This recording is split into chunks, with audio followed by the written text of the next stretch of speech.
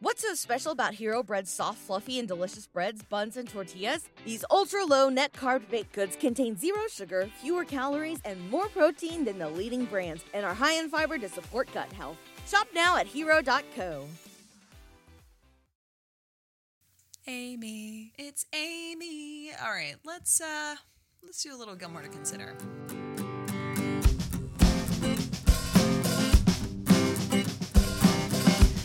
Hi, everybody. Welcome back to Gilmore to Consider with Tara and Haley. I'm Tara. This is Haley. Hi, Haley. Hi, Tara. We have some things to consider about Miss Amy Sherman Palladino. We do. I don't know why I keep wanting to see her name like it's like in lights. It's Amy. Yes, I love that. I mean, she should have her name in lights. Ooh, it was going to be. Did you hear about her doing the Gypsy revival? Yes, but I think that she was supposed to do the Gypsy was it supposed to be on stage, or I heard it was a film adaptation? Oh, I thought it was on stage. I thought it was on Broadway. Could have been. But never heard anything about that ever again. Yeah, I know. I actually looked into it recently because Brett was asking me if she had ever done any like stage work. Yeah. And I think it was like a year ago. It was in 2022, they talked about it being a film adaptation, but I have to. Okay, because this was like in I think like 2017 where she mentioned she was doing for Broadway. Yeah. And I was like really excited about it, especially because that's her favorite musical. I know. But no, that just reminded me because I want to see her there, but we'll have to wait and see what happens because Maisel's ending. It is ending. And then there's the Untitled dance project that's happening. I'm actually really glad that you brought that up because I can't say too much about it, which I know is a little frustrating, but I found out some tea about Amy's next show when I was at work the other day. And, to preserve the trust that my friend put in me, because apparently it's very hush-hush, I'm not going to share too much, which, again, I know is very frustrating, but I can tell you that it is happening. And a lot of us already kind of know, like you said, that it's a dance show, and they had put out a casting call about it. Right. And the reason that I, wanted to bring that up is because it sounds to me, and a lot of people speculate, that it's going to be very similar to Bunheads. How many seasons was Bunheads? Was it just the one? Yeah, it only ran for one season. It ran from June 11th, 2012 to February 25th, 2013. So it didn't last as long as I'm sure that they were expecting it to. And It sounds like if they're going to do another dance show, I'm not saying it has to be exactly like Bunheads, nor do I know if it is, but they kind of get another shot at that. And what's interesting is that I found this article because I'd been told by my friend that it is starting somewhere else, but it will eventually be filming here in New York. And do you mean it's starting somewhere else? Oh, like location. Like the location, it's actually starting to film elsewhere, but then it is going to eventually make its way to New York, which is very interesting. And I confirmed this in this article that I came across on HudsonValleyCountry.com because they were talking about the show being in Orange County, New York. Oh. Yeah, which is very interesting. So we're finding reputable sources, not just inside sources. Exactly. So there was a Hudson Valley casting call when they had put out that entire casting notice, which hilariously my mom and Brett's mom shared with us on the same, like within one day of each other. It was like, did you see this? And I love it because it's like my mom is the Stars Hollow Gazette. I love. But they put out an additional casting call for a 10 to 13-year-old ballerina who is either Black, Indigenous, Native, Latin, Hispanic, Asian American, Pacific Islander, or Mensa, which stands for Middle Eastern, North African, South Asian. So they are really trying to focus, at least with this specific character, on casting a female of color, which Amy was actually under fire for lack of diversity in Bunheads. Shonda Rhimes actually tweeted at her in 2012 and basically was like, really? You couldn't have cast a single ballerina of color for my daughter to look up to? And I thought that was very interesting. Just so fucking fair. And so I was pleasantly surprised to see that because I know that, Gilmore Girls has been kind of criticized for its lack of diversity. Absolutely. And to see that they're... With good reason. Yeah, and to see that they are really striving for that in this possibly second chance at Bunheads. It's interesting, though, that it's, like, non-specific. It makes me wonder what the story is and, like, how the story is going to come about. Because, like, while it's, like, it's great that they're going to now focus on diversity in their show, it's a little bit late, you know? It's a little bit late in the game. Not really something we should necessarily celebrate from them. It's kind of like, well, welcome to the show. Thanks for getting on board with everyone else. I'm interested to see what that ends up being. I am, too. Because it's kind of, like... That's kind of non-specific. That, it like, is, how can that affect the show and the way that the story is being told if there's, like, a lack of specificity to the background of the character? Yeah, I'm not sure. So I'm interested to see what they do with that. Yeah, because it's long overdue. We don't know anything about this show, and I kind of found out why. I think they're trying to keep it hush-hush for the moment, at least. But if it does come this way, I'm really intrigued to see how it unfolds. Yeah, I'm interested to see what it's about, especially dance, especially everything that we talked about with, like, Amy's mom and, like, her history. Yeah. That, like, getting the, like, I guess, you know, she's really amazing writer and, like, create this world. So to see what she does that's hopefully different than Bunheads and where that goes. I know. I can't wait to watch. Me too. But that is all to say, I guess that Gypsy film or revival or whatever it was going to be is going to be on the back burner for a little bit longer.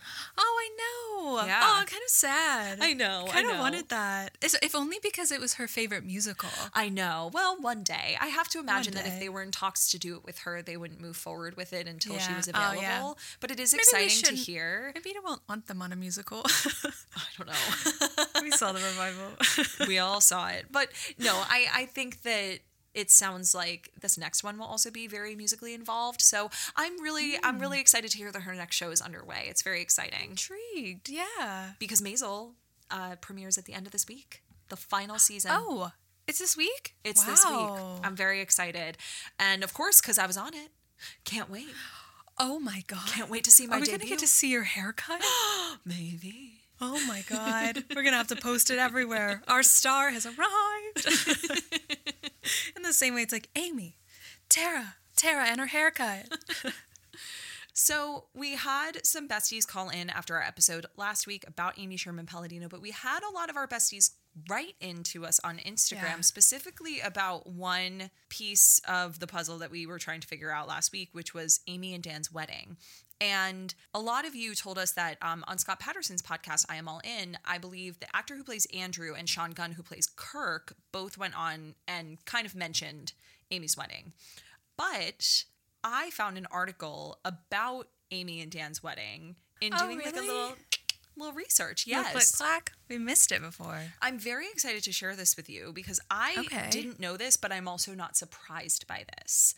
Okay. So this article came out actually the day before my birthday in 2022, so only a few months ago. Oh, wow. They're talking about the 100th episode of Gilmore Girls, Wedding Bell Blues, where Emily and Richard renew their vows.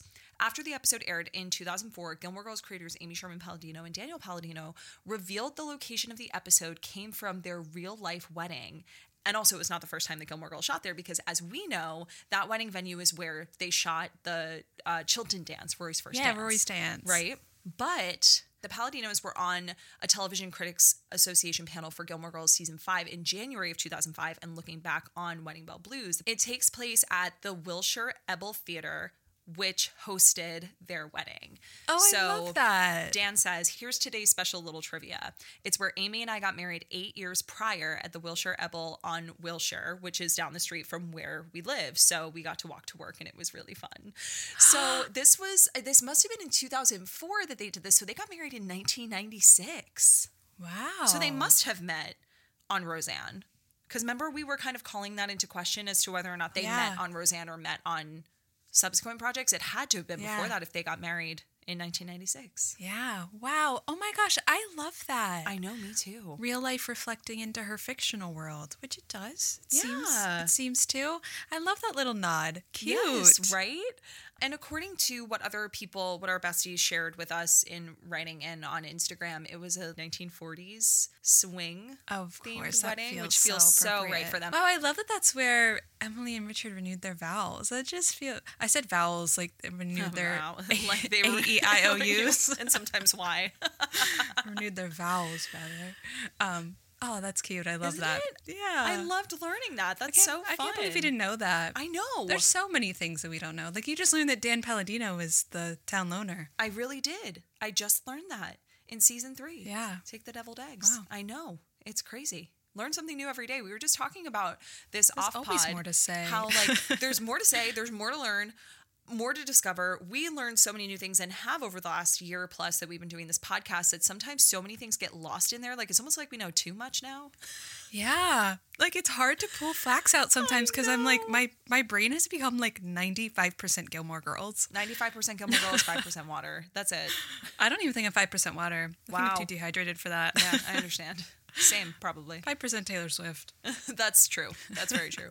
But yeah, it's kind of hard to like pull things out anymore because I'm like, oh, there's so much in there. It's like I gotta like it's almost like there's like a little woman in there, and she's on like a ladder that. Do you pay her well? I try, but I don't think any amount of money could pay her enough to go through the crevices of my mind. But you know, in Beauty and the Beast, where Belle like swings on that ladder. Oh, my dream. I want one of those so bad. That's what the little woman inside my head does. Yeah. And there's just so many files, and she's got to pull things out. She's got to like flip through like, you know, the Rolodex of things that are still just really stuck in there. Reminds me of you. What's her name in The Revival? Who like she's filing the things. Yes. Jackie Hoffman, I believe, plays her. Yes. What was her name though? Gladys or something. Or something. Yeah, Alice. Something of that. Variety. Yeah. No, that's what it feels like. It's like when Lorelai walks into Luke's in Lost and Found, and he can't find the ledger, and she's like, "This is always what I pictured the inside of my head to look like." That is exactly how I feel all of the Gilmore time. Girls It's just facts Gilmore Girls all everywhere. around. A Logan Huntsberger poster. Yes. Box sets are everywhere. Carole King's album is in the corner. Like, it's just, it's all in there. But anyway, this was a fun fact to learn. Yeah. But in addition to having some of our besties write in, we did have some besties call in. So we're going to start with a call from our bestie, Alyssa. Hi, girlies. My name's Alyssa, and I just listened 6:28 in the morning on the day that you dropped your Amy Sherman Palladino episode. I've already listened to it. Thank you. One of the things that I would like to hear more about is like the continuity between shows that Amy has. Like, she has such dedicated actors, and I would love to hear you talk about what the actor's perspective is of working with Amy, because I hear it on other podcasts related to Gilmore Girls, and I hear it when other actors do interviews and stuff, like where they just feel lucky to have worked with her, lucky to have even been a part of the magic and all of this. So I would love if you could talk more about the actor's perspective of working with Amy. Love you all. Thanks for sharing. Bye. 6:28. I know. Starting Dedication. our day listening to us. That's like finding out people jog to us. Like, I know. That's one of my favorite. I love it. So I'm so glad she called in, because she, you know, asked about the continuity between shows, because there is a lot, not just from an actor standpoint, but also thematically. There are a lot of similar themes. And I think that I did a TikTok about this. Okay. Gosh, like at least a year, if not more ago, about like 5 things that I noticed and pulled from The Marvelous Mrs. Maisel that reminded me of Gilmore Girls. But as I've been watching the show with Brett, I'm like learning so much. I'm seeing so many things, because it's basically the first time that I've rewatched the show since we've been in like the thick of the podcast, because it came out, the 4th season came out last February. Is that the one with Milo? Yes. Okay. And he's in this season too. Oh, is he? I saw him in the preview and I was like, oh. Anyway, so when season 4 came out last year, you know, we had just started doing this podcast, but now having done it for over a year and like really being in the thick of it and rewatching Maisel, I'm like, oh my gosh, there's so many Amy-isms in here. Yeah. And understandably so. Like, she writes what she knows, and like she has a very specific tone. So off the top of my head, like one of the moments that really stands out to me is there's this moment in one of the earlier episodes where Midge, Rachel Brosnahan's character, and Susie, who is played by Alex Borstein, they go into this comedy club, and there's this comedian up there who has a marionette, but the marionette has died. And he's like, this is usually the second part of my act, but my marionette has died. And so like he does his whole act without the marionette, even though the marionette is part of the act, and he's holding the marionette. And like Midge and Susie are losing it. They think this is the funniest thing, but the rest of the audience is just dead. And Susie looks at the man next to her and goes, "Don't you think this is funny?" And he's just like, "No." Oh my God, it's John Stevens. It's Concert Interruptus. And I was like, Yeah. oh my God. And then there's a moment in season 2, episode 1, where Midge and her father, they're in Paris.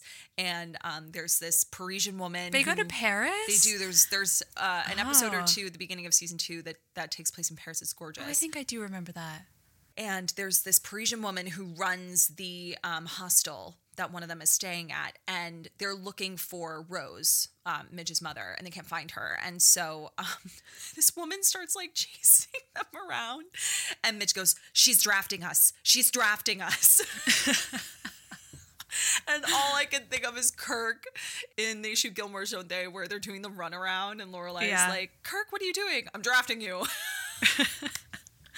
It just makes sense. So good. But one of the ones that I really love is when Midge is describing her wedding, and she says it was a Russian winter theme. Right. Like the one that Emily has planned for, or had planned for Lorelai, that she reveals in Dead Uncles and Vegetables in season 2. So Yeah. I think that there are going to be so many little isms that I find along the way, that we find along the way when we do eventually do our Maisel rewatch, because that's going to happen. Which will be fun because I've only seen season 1. Now that you say Paris, I think I saw the first episode of season 2 and then I never watched it again. I don't know why. Truly, I can't remember. But to that point, I actually have a question for you, because there was a Vulture article from 2017 about, I think it was like around the time that Maisel was starting, and it says, and it's 6 signs that you're watching an Amy Sherman-Palladino show. Whoa. Yeah. Love. And so I feel like this fits really well in here. And one of them is one-of-a-kind dialogue, which like I feel applies to Gilmore Girls, Bunheads, and Maisel. There's a life-altering event.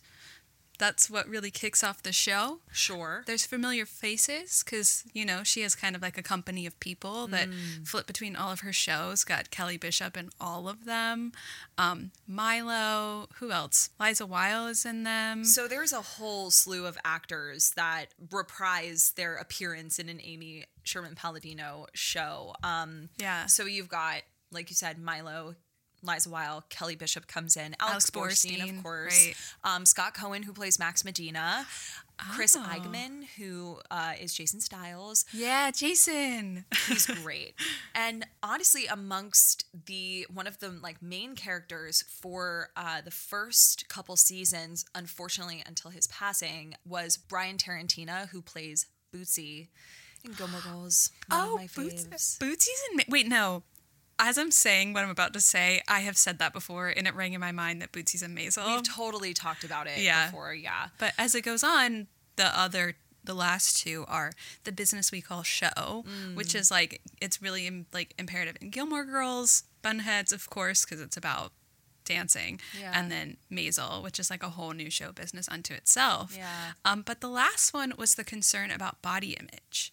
And I had this question for you because I think that, at least from what I know about Maisel and what I know about Gilmore Girls, which is too much, I feel like maybe this one is like Gilmore Girls. It felt more like inherent in the way that maybe, like, I don't ever want to like project onto Amy like anything, but it's like she grew up in ballet, which is like a very, you know, you become very concerned and aware of how you look and your body image. And I know a lot of like comments that she's made about herself, about writing, of like the fastest way to lose a ballerina body is to sit down and write every day and things like that. Or like she's really proud of Gilmore Girls. It like makes up for the fact that she lost her shape.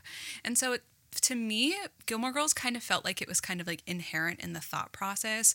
And so we get kind of like some body shaming, some fat phobia. You know, I just think it was kind of like ingrained into maybe the way that people were talking then. I was going to say, it's definitely a generational thing. I think it was Which much more doesn't common. make it okay, No, but no, like I'm it was not more of saying just that. like, it felt like more of like the fiber of the thought process. Yeah. Versus like, you know, like I never watched Bunheads, but it seems like maybe that was like probably in it in some way because it's about ballet. But Sure. the question I had for you about Maisel is I know that like it's very pointed that like Midge like measures herself. So like does it become any more like she's moving away from that idea, or is it that it's still like really ingrained in who she is? Well, it's interesting because when we watched the pilot, Brett and I watched the pilot last week together, I forgot about the measuring herself. That was like one of like the only scenes I remembered. Yeah, she maybe talks about it, but we don't ever really see her do it again.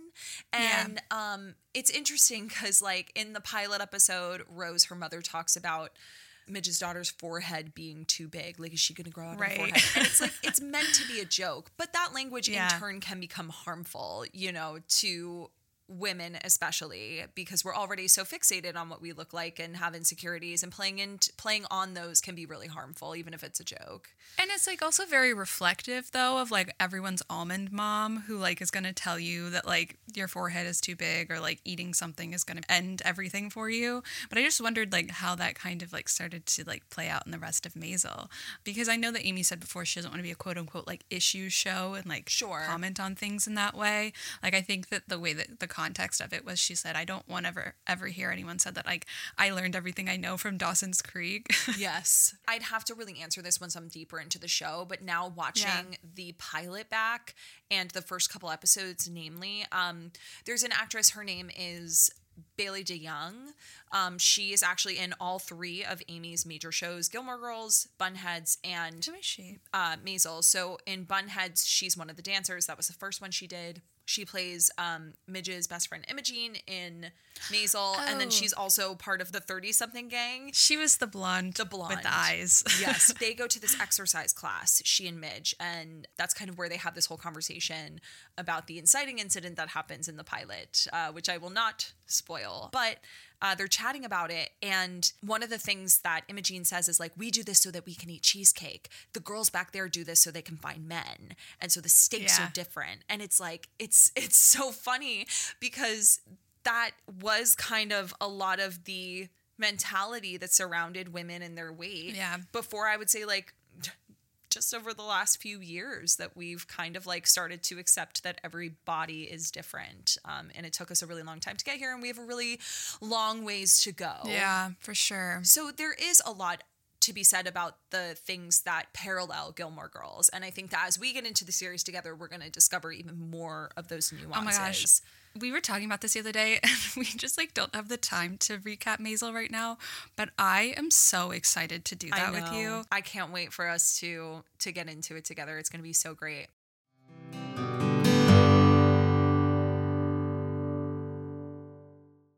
Haley, I feel like most of our followers already know that we don't really drink alcohol, but we do love a fun beverage. Oh, we do. Both of us think a fun beverage and a chill night is the epitome of a good time, especially when that drink is a recess mood, which is a delicious sparkling water infused with functional ingredients like mood-lifting magnesium and stress-balancing adaptogens, so you can relax without the alcohol. I drink mine every night while reading, of course. Tara, tell everyone how you enjoy yours. Honestly, I usually drink mine while we're recording the podcast. It's my favorite way to enjoy a recess. And all of our besties can get 15% off the Recess Mood Sampler Pack at takearecess.com/GTS. Recess Mood is made with real fruit and comes in 4 delicious flavors like strawberry rose and raspberry lemon. But my personal favorite is the grapefruit tangerine. And with only 20 calories and no added sugar, it's the perfect way to chill. You deserve a healthier way to unwind. Head to takearecess.com/GTS and get 15% off Recess Mood, your go-to alcohol replacement. I don't know what it is, but cowboy boots are magic. Since they've arrived, I've worn my Tecovas boots almost every day. I have the Annie in Midnight. I know you have the Annie in Bone. I do. But they make me feel so powerful because, of course, it is my dream to be a cowgirl. Yes, I know this about you, but I also know you've told me that you wear them while you write your book. I do. I wear them all the time because I also wear them when I get dressed up or when I'm sitting at my desk recording the podcast because they make me feel so bold and brave and like I can do anything no matter how I style them. Tecovas has carried forward all the time-honored traditions and quality that you find in a great pair of cowboy boots, but they've innovated on comfort, style, and service with boots for men and women handmade from the most premium leathers. And if you dream of being cowgirls like us, or you're already Western to your core, Tecovas is the perfect brand to start with because they believe in Western for all. They don't only offer their handmade boots, but all sorts of head-to-toe Western staples. Perfect jeans to go with your boots, pearl snaps, bandanas, and cowboy hats. You name it, and they'll get you outfitted. And if you can't make it into a store, Tecovas delivers the most premium quality and most comfortable Western goods right to your door. So visit tecovas.com. That's TECOVAS.com. And as a special opportunity for our listeners, Tecovas has said that they will throw in one of their best-selling trucker hats or ball caps for free into any minimum purchase of $100 on tecovas.com. Just use the code Gilmore at checkout. That's GILMORE. It's about a $30 value, and they sell fast, so there are always new styles and looks. Again, for a limited time, just enter code Gilmore at checkout to add a free logo hat to your order as a one-time gift from Tecovas. Only at tecovas.com. That's TECOVAS.com, and point your toes west. What's so special about Hero Bread's soft, fluffy, and delicious breads, buns, and tortillas? Hero Bread serves up 0 to 1 grams of net carbs, 5 to 11 grams of protein, and high fiber in every delicious serving. Made with natural ingredients, Hero Bread supports gut health, promotes weight management, and helps maintain blood sugar.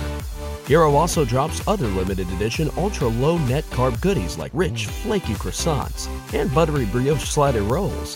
Head to hero.co to shop today.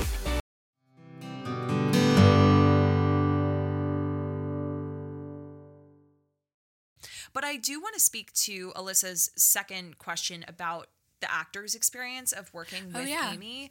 I feel like people tend to sing her praises because they know that she is an amazing leader, right? Because she's the showrunner of these major shows that we've mentioned, Bunheads, Maisel, and obviously Gilmore Girls.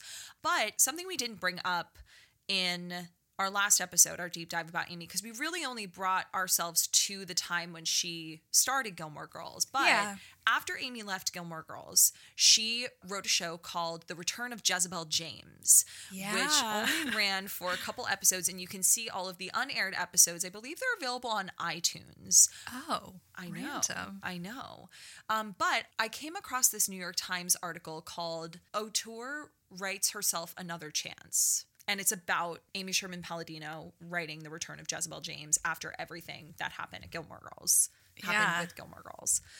And this was before Jezebel James went to air. So they were expecting it to, of course, do well. I mean, her last show was a hit.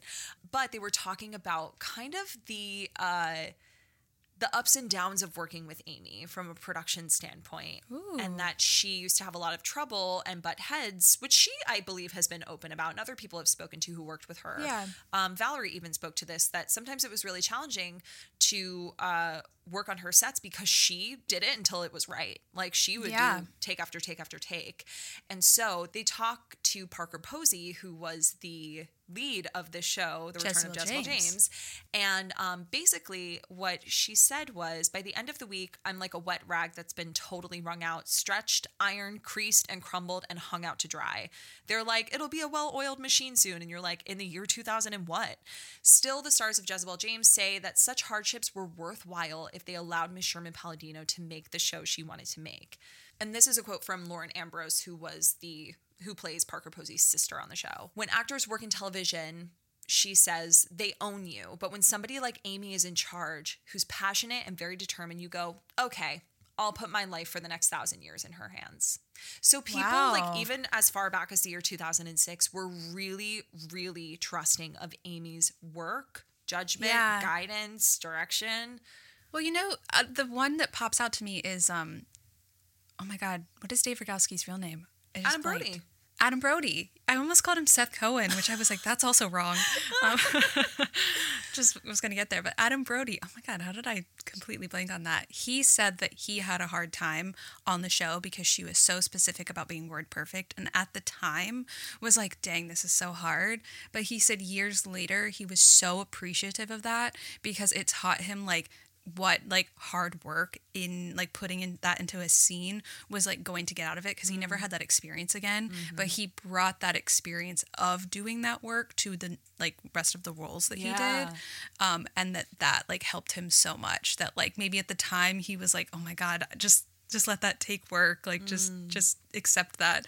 But he was, like, in retrospect, really grateful for that experience. I have to imagine that's hard, but, like, good things don't come easily. And I think that Amy is such a pioneer for that because it had to be word perfect. She wrote it very specifically. It was very nuanced, and you had to say it very quickly. That's why they had the speech coach on the dialogue coach on set at all times. Yeah, and that's why it feels like suddenly you, like, decreased the speed on the talking in season 7, because it's like, and that's what we talk about. It's less about the storyline and whatnot. It's just like season 7 lacked that craft and that care, and, like, maybe it was better for, like, the people on set, which, like, that's not to be ignored, but you lost the art of it. Yeah, for sure. And you know what else you lost? One of our besties called in and said that they have a running count of how many Godfather references there are that Amy makes throughout the show, and most of them are in seasons 1 through 6. In season 7, they're really lacking. But yeah, that's just to speak to a lot of the similarities and also some of the differences between Gilmore and Maisel. I mean, it is structured very differently because it had to be structured for the sake of, like, bingeable television. She made all of those episodes in one fell swoop, and they all dropped at the same time because Maisel first aired in 2017, and it came out as one of Amazon Prime's, like, first... Not the first, but one of their first hits. Oh, but it all came out in one day, and I watched it that day. Yeah, everybody binged it in one sitting. And so, like, TV like that has to be formatted so differently than it was in the year 2000. And so, like, it's not that you don't have time to find your footing, but, like, you can't rely on the audience's reaction to necessarily inform what you write in the next episode or where you take a character, you know, a couple episodes down the line. It's all fed to you in one fell swoop. But I think that actually boded well for her. Yeah. It's kind of nice to not get any feedback sometimes. Yeah. And interestingly, in an article that I read for our episode that we did last week, she says something to the effect of, like, I'm not on social media, so I don't know what people think about my show. I really don't. Like, I don't know what the fans do, but it's very exciting when people come up to me and they're like, hey, I went to Yale because Rory went to Yale. She's like, that's great. Cool. Yeah, she loves that. But I will say what's interesting about the continuity in Amy's shows, specifically Gilmore and Maisel, because admittedly I only watched a handful of episodes of Bunheads during COVID, and I don't really remember much, if I'm being completely honest. They all had buns. But yeah, like, the commonality is a lot of the relationships, because in Marvelous Mrs. Maisel, of course it's not about Midge's relationship with her mom, but the relationship that she has with her mom is kind of interwoven into that. And it's interesting to see the differences between Midge's character and her relationship with the people around her versus, like, Lorelai, Emily, Rory. And because of that, I think people have kind of called into question what Amy's relationships were like with her parents. So let's hear from our bestie, Jennifer. Hi there. This is Jennifer. I really enjoyed this episode. Thank you. One question I have is, what were her relationships? What was Amy's relationship with her own mother? Was that more like Rory and Lorelai, or Lorelai and Emily? It sounds like it may have been more like Rory and Lorelai, but I was wondering, how did she base Emily's character and that relationship between Lorelai and Emily? Where did that come from? Okay, thanks so much. Take care. Bye-bye.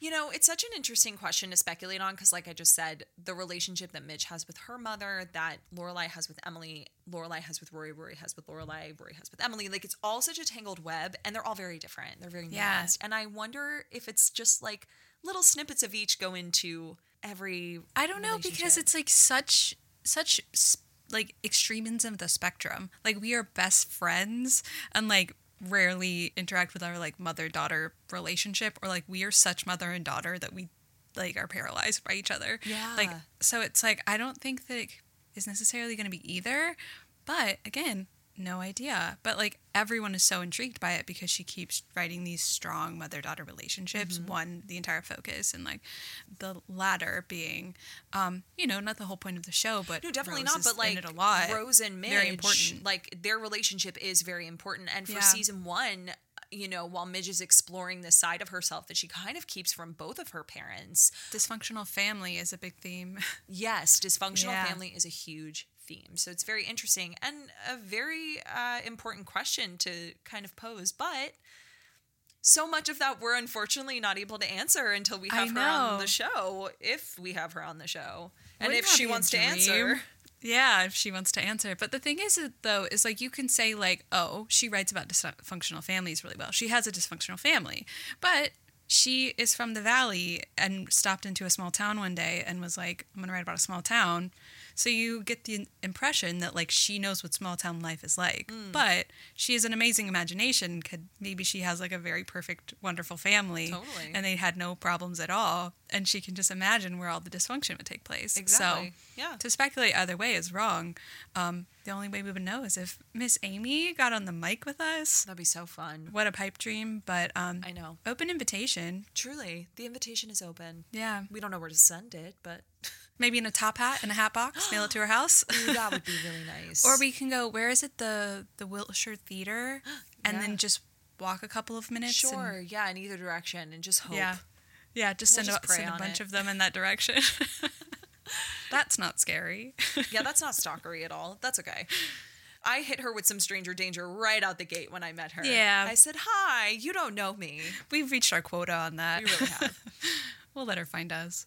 Well, speaking of Emily and Lorelai's relationship, as you all know, we did a little bit of a deep dive of Emily's character and who she is, and we really talked about a lot of her relationship with Lorelai. Yeah, it really was a deep dive between the two of them. Yes, but we haven't really talked about Lorelai on her own in a while. We talked about a lot of her relationships and her relationship to Rory and to Emily, but we haven't talked about her in a while. So we're going to get into Lorelai's character and celebrate her because her birthday is coming up on April 25th. But before we get there, we have arrived at They Shoot Gilmore's, Don't They? In our Patreon rewatch of season 3. Which is Tara's favorite episode and arguably one of the best episodes of the entire series. One of the best episodes of like my favorite episodes of television. Seriously, same. Yeah. So we are actually going to be doing our recap of They Shoot Gilmore's, Don't They? On pod next Tuesday. But for our current Patreon Super Cool Party People members, we do want to let you know we will have another episode on Patreon. We'll do the next episode, Let the Games Begin, for you next Friday so that you don't lose out on an episode this month. So we'll have more to revisit next Tuesday? We'll have more to revisit in the next episode. If you want more Gilmore to Say, join us on Patreon where you can listen to our spoiler-full rewatch podcast, Gilmore Revisited, where we're currently watching season 3. You can also join us for live watches, our community Discord page, and get monthly merch discounts to our old-fashioned merch shop at gilmoretosay.com. And be sure to follow us on Instagram at Gilmore to Say Podcast, where you can stay up to date on all things Gilmore to Say. What's so special about Hero Bread's soft, fluffy, and delicious breads, buns, and tortillas? These ultra-low net-carb baked goods contain zero sugar, fewer calories, and more protein than the leading brands, and are high in fiber to support gut health. Shop now at hero.co.